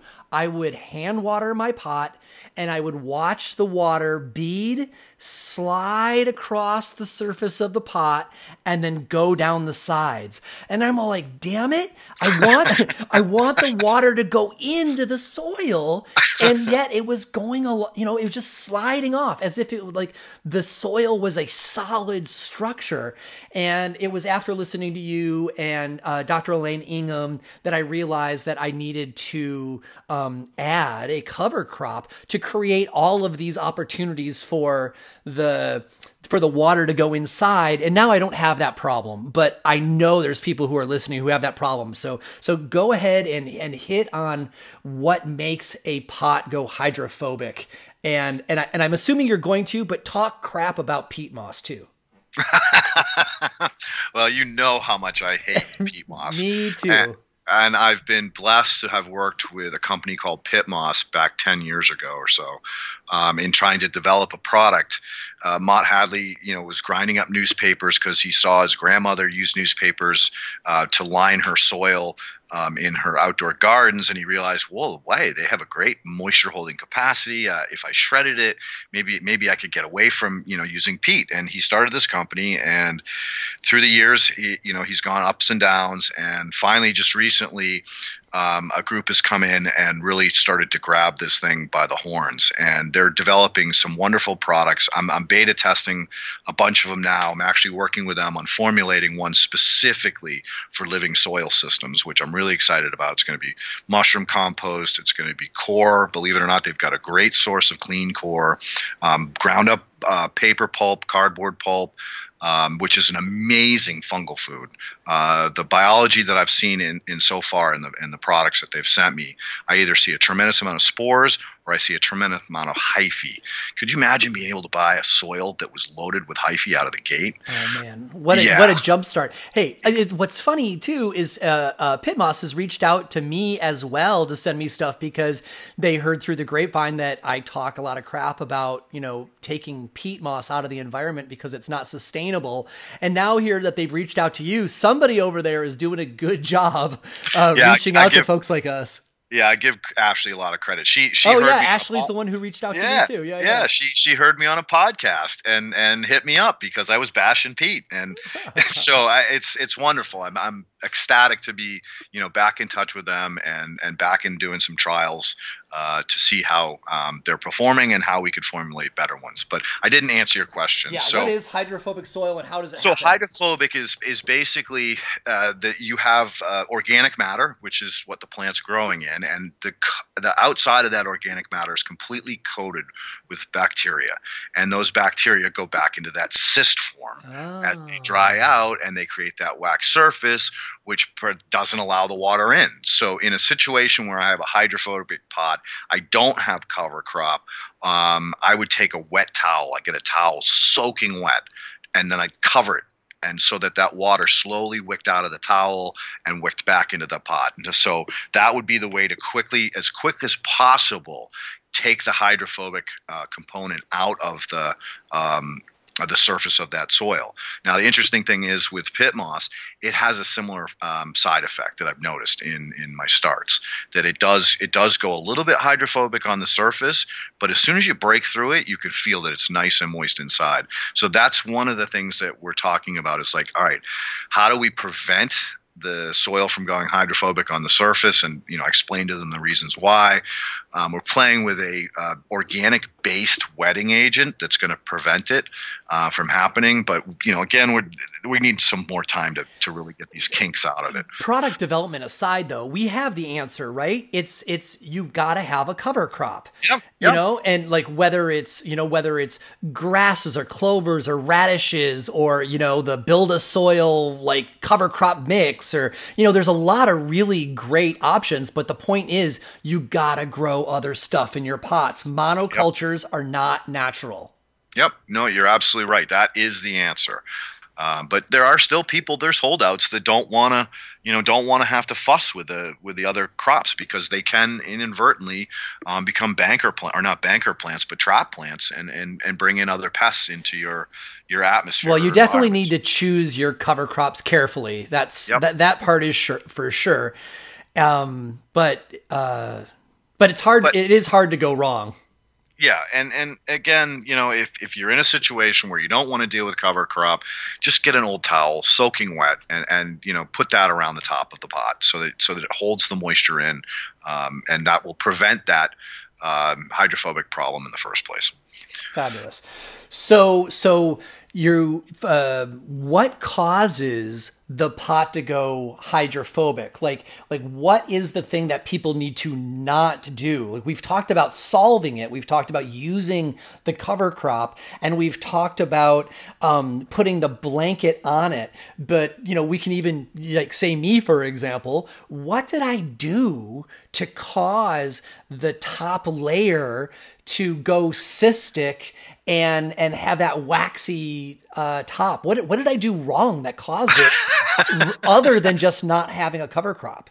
Humidity, sun, and wind. That's what's causing it. When the wind blows across soil, the amount of moisture that it pulls out of that soil is crazy. I mean, I used to do these monster landscapes, for these billionaires, and we'd be working right straight through whatever season it was, and we'd always get if we got to spring, mud season, it was a nightmare to try to spread soils. So I would have to be so careful to have the blender not blend it when there was a rainstorm coming, or even in some cases not try to spread it on the surface of the existing soil until the wind came in and dried it out. I mean, I'd shut the job down a number of times because of these conditions, and the builder would freak, the owner would freak, and I'd be like, look, you guys, if I don't do this, I'm going to turn this into a mud bath, and then you're really going to have a problem, because everything's going to be rutted and you're going to be killing plants. And so that wind going across the top of that soil surface is probably the biggest thing. Second would be the sun, and of course, lastly, the humidity. If you do not have a relative humidity meter in your tent or in your greenhouse, then you never know how much moisture is being stolen off the top of that pot because of lack of humidity in the air. So those are the three reasons. It wasn't you. It was the environment. It was wind, that's so nice of you. Sun, or relative humidity. So how much does it matter the temperature of the water when we water the plant? Oh, great question. I'm a big fan of room temperature. So, if you're in a greenhouse, I would just let it sit out in the greenhouse before I used it. If you're in a tent, you're probably at 68 degrees. Again, room temperature. You don't want to shock anything. It's like if you poured cold water on your plant, it's not going to like it. Or if you poured boiling water on it, your plant's not going to like it. So you want to have that water as close to the temperature of the soil as you possibly can get. So that was a really good question. So is there any advantage to bubbling the water first to aerate it? I know that some people do that to get rid of, the chlorine. And I know that other folks do it because they're actually going to make, put some compost tea into it. But then I also know some people that do it because they're like, oh, I want to take more oxygen down to the root zone. So I'm going to bubble my water to extra aerate it before I put it in there. And I don't know if that's scientifically sound. What do you think? Oh, absolutely. Oh. Absolutely sound. You can build the dissolved oxygen in a water column through aeration. And that's why you do it in a fish tank, because the fish, I'm getting into biology again, but the breakdown of those, the nitrogen cycle is creating CO2. And so the only way to get the dissolved oxygen level up high enough to support the fish life, depending on the amount of biomass, obviously the more fish, the more bubblers, the more air stones you're going to need. So no, I'm a huge fan of bubbling the water first and then applying it, because yes, you are bringing down a higher level of dissolved oxygen into the soil system. I think I touched on this last time. I did an experiment way back when where I measured dissolved oxygen in a raindrop, in a sprinkler, so one of those rotary sprinklers that come out of the ground and go, and water in a pipe, and then water in a drip irrigation tube. It was amazing. The dissolved oxygen level in the raindrop was 23 parts per million. In the sprinkler, I think it was 15. Out of the faucet, it was about 8. And in the end of the drip irrigation pipe, it was 6 anaerobic, 5 to 6. So it was anaerobic.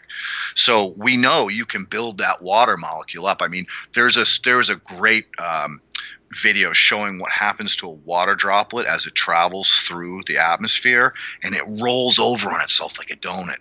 So it's constantly pulling in the oxygen as it's tumbling through the air. So no, big fan of it. Definitely aerate your water if you possibly can, because that will help to support the life in the soil, especially if you have a really good living soil system and you don't have earthworms or a way for that soil to really build the tilth out of the gate. Then bubble your water so that you help to feed those organisms that extra oxygen, so they can in turn build that tilth and allow that soil to respirate.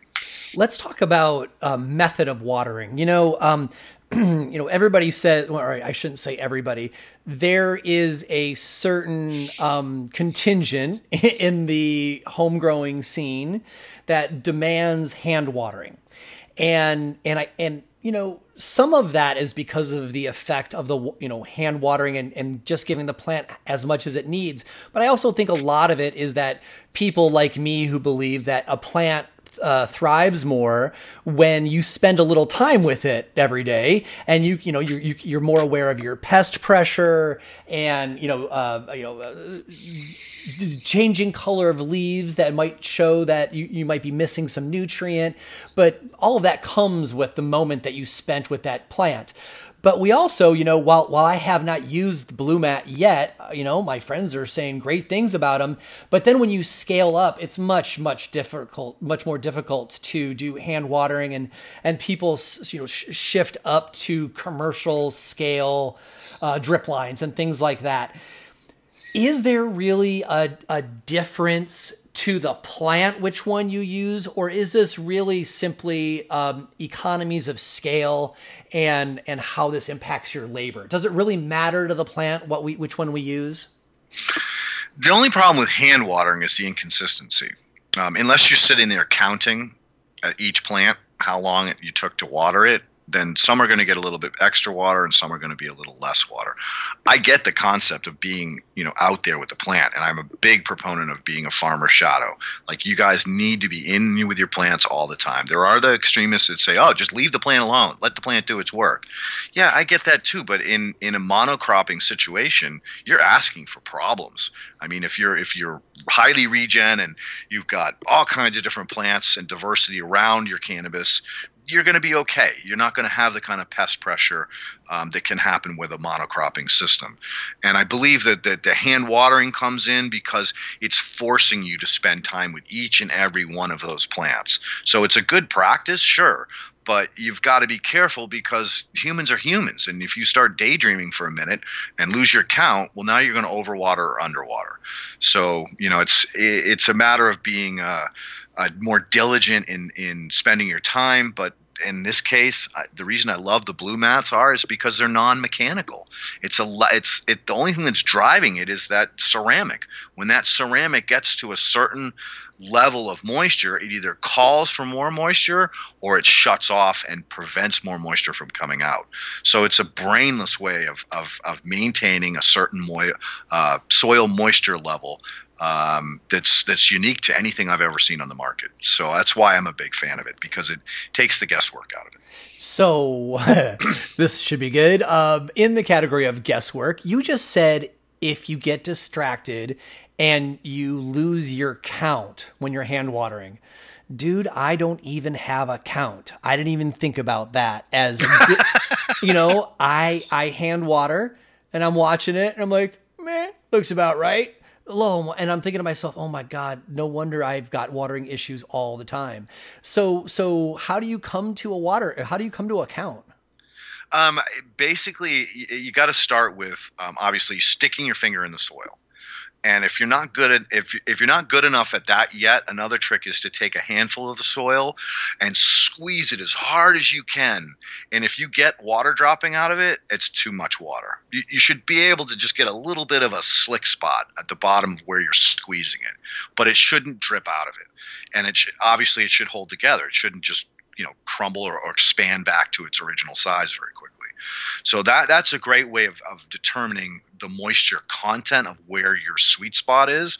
But as far as hand watering, that again depends on your soil system. If you're all potting soil, or we call it the soilless medium, that's going to take more moisture. And again, problem is the surface is going to go hydrophobic and the internal is going to go anaerobic. So that's why I push that A horizon as so critical in this. And that A horizon is going to help you maintain an equal moisture profile from the bottom of the pot to the top of the pot. So again, it depends on your soil matrix as to what the count might look like. But it's pretty easy to, if once you start to realize what the moisture should feel like, you'll get comfortable with it. You'll be able to just walk up, stick your finger in the pot. Oh, this one needs a little moisture. Go to the next one. Oh, this one doesn't. Because, another thing too is that these plants are going to react differently. One might transpirate based on the cultivar differently than another one. Some of them are used to a higher tolerance of heat. Some of them are less. And you know all this. I mean, the cultivars are also going to drive, what that moisture level looks like. But start with that squeezing trick. That's a good one. And then eventually move into that, being able to just stick your finger in there until you feel that moisture level, and you'll get comfortable with it. Yeah, I think what I'm going to do is I'll go down the line of pots and give them different counts, and then go back in 10 minutes and do the squeeze test that you described. And then I'll know what my right count is, because that'll be the pot that's reacting properly. Yeah, and I would even wait longer. I'd wait a couple hours, okay, to let the moisture, migrate down into the bottom of the pot, and then feel it. So water them, wait a couple hours, and then go back and check it out. And that would be my advice. So certainly people water in compost tea, right? They'll use some compost tea first, and then they will water their plant to water it in. What do you think about having your water be compost tea? Is there a need for the fresh water in addition to just compost tea, or they both have got water in them?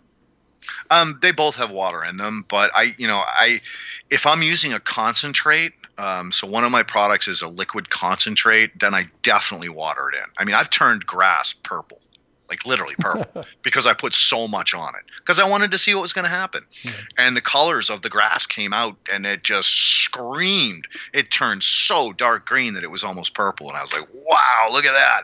Yeah, the client's not going to like that. I better water it. But again, going back to compost teas, as long as you have biology, then I would say, yeah, it's not going to hurt to just give it a spritz after, to try to move those droplets of compost tea down into the soil profile where they belong, because they don't belong on the surface. Yeah, on the surface, they're just going to die from the air. Right. Yeah, and the UVs and everything else. So no, I totally get the practice of watering in. When I was doing a lot of installation of product, what I would do is I would make, obviously my concentrate. I would add 10 gallons of the concentrate. Then I would add 110 gallons of water, a little bit of foods, and then I would just go apply it.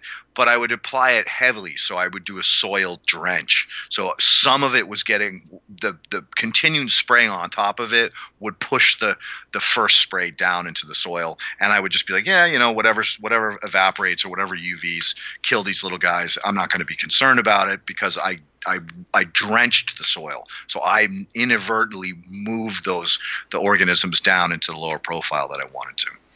Fantastic. Well, Leighton, thank you so much for sharing your time. I know you're on the road and consulting a lot. Actually, maybe even a little bit less right now in quarantine. Actually, you might actually be home quite a bit right now. You are normally traveling a lot. Are you even going to be home enough to put into a food garden this year?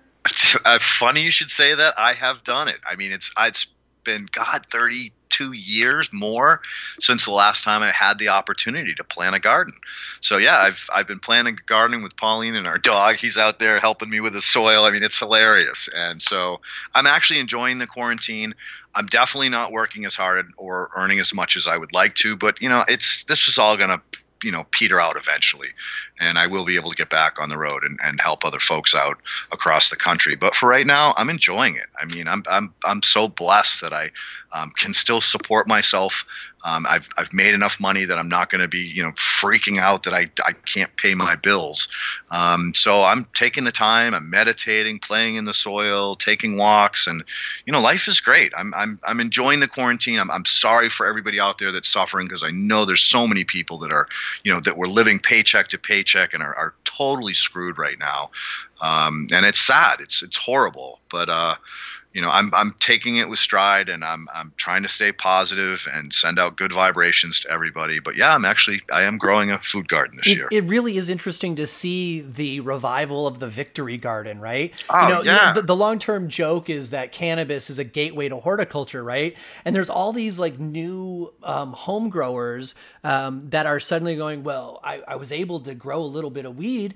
Let me see what else I can do. And all the seed companies are breaking new records for seed sales. And, even though there's the vast majority of what's going on with the pandemic is obviously terrible, it does make me feel some measure better that people are learning how to grow their own foods, which we should never have lost that skill. And hopefully that is something that can continue moving forward for all of us. And thank you for bringing that up. That is such an important point. We all should be having at least an herb garden, if not at least a few veggies. And it's not a lot of work. It's not that hard to do this, whether it's in a pot or it's planted in the soil. And that's providing food security. And you're right about the seed companies. I mean, they're out of everything. And so, I got to believe that the vast majority of people across this country are growing these victory gardens, which is great. And hopefully that never changes again. Because we can control the inputs of what's going into these veggies, and we know that they're healthy. So no, I'm glad you brought that up. That was great. Yeah, well, it wasn't intended. I just kind of stumbled into it because that's how we are. So right on. So thanks again, Leighton. I look forward to talking to you again in person when we can.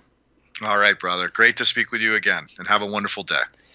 If you want to hear more from Leighton Morrison, I encourage you to go on back to Shaping Fire episode 54 if you haven't heard that. And it's all about soil, how soil is built, soil horizons, meaning the different layers of soil, and how to properly build a container of soil that mimics the planet. It's an absolutely fantastic episode, and you will get to enjoy not only a whole bunch of good scientific information, but also the gleeful storytelling that Leighton shares with us. Also, if you want to find out more about Leighton's business and his various products, you can check those out at KingdomAquaponicsLLC.com and his Instagram at KingdomAquaponicsLLC. You can find more episodes of the Shaping Fire podcast and subscribe to the show at shapingfire.com and on Apple iTunes, Stitcher, and Google Play. If you enjoyed the show, we'd really appreciate it if you'd leave a positive review of the podcast wherever you download. Your review will help others find the show so they can enjoy it too. On the Shaping Fire website, you can also subscribe to the weekly newsletter for insights into the latest cannabis news and product reviews. On the Shaping Fire website, you will also find transcripts of today's podcast as well. For information on me and where I'll be speaking, you can check out shangolos.com.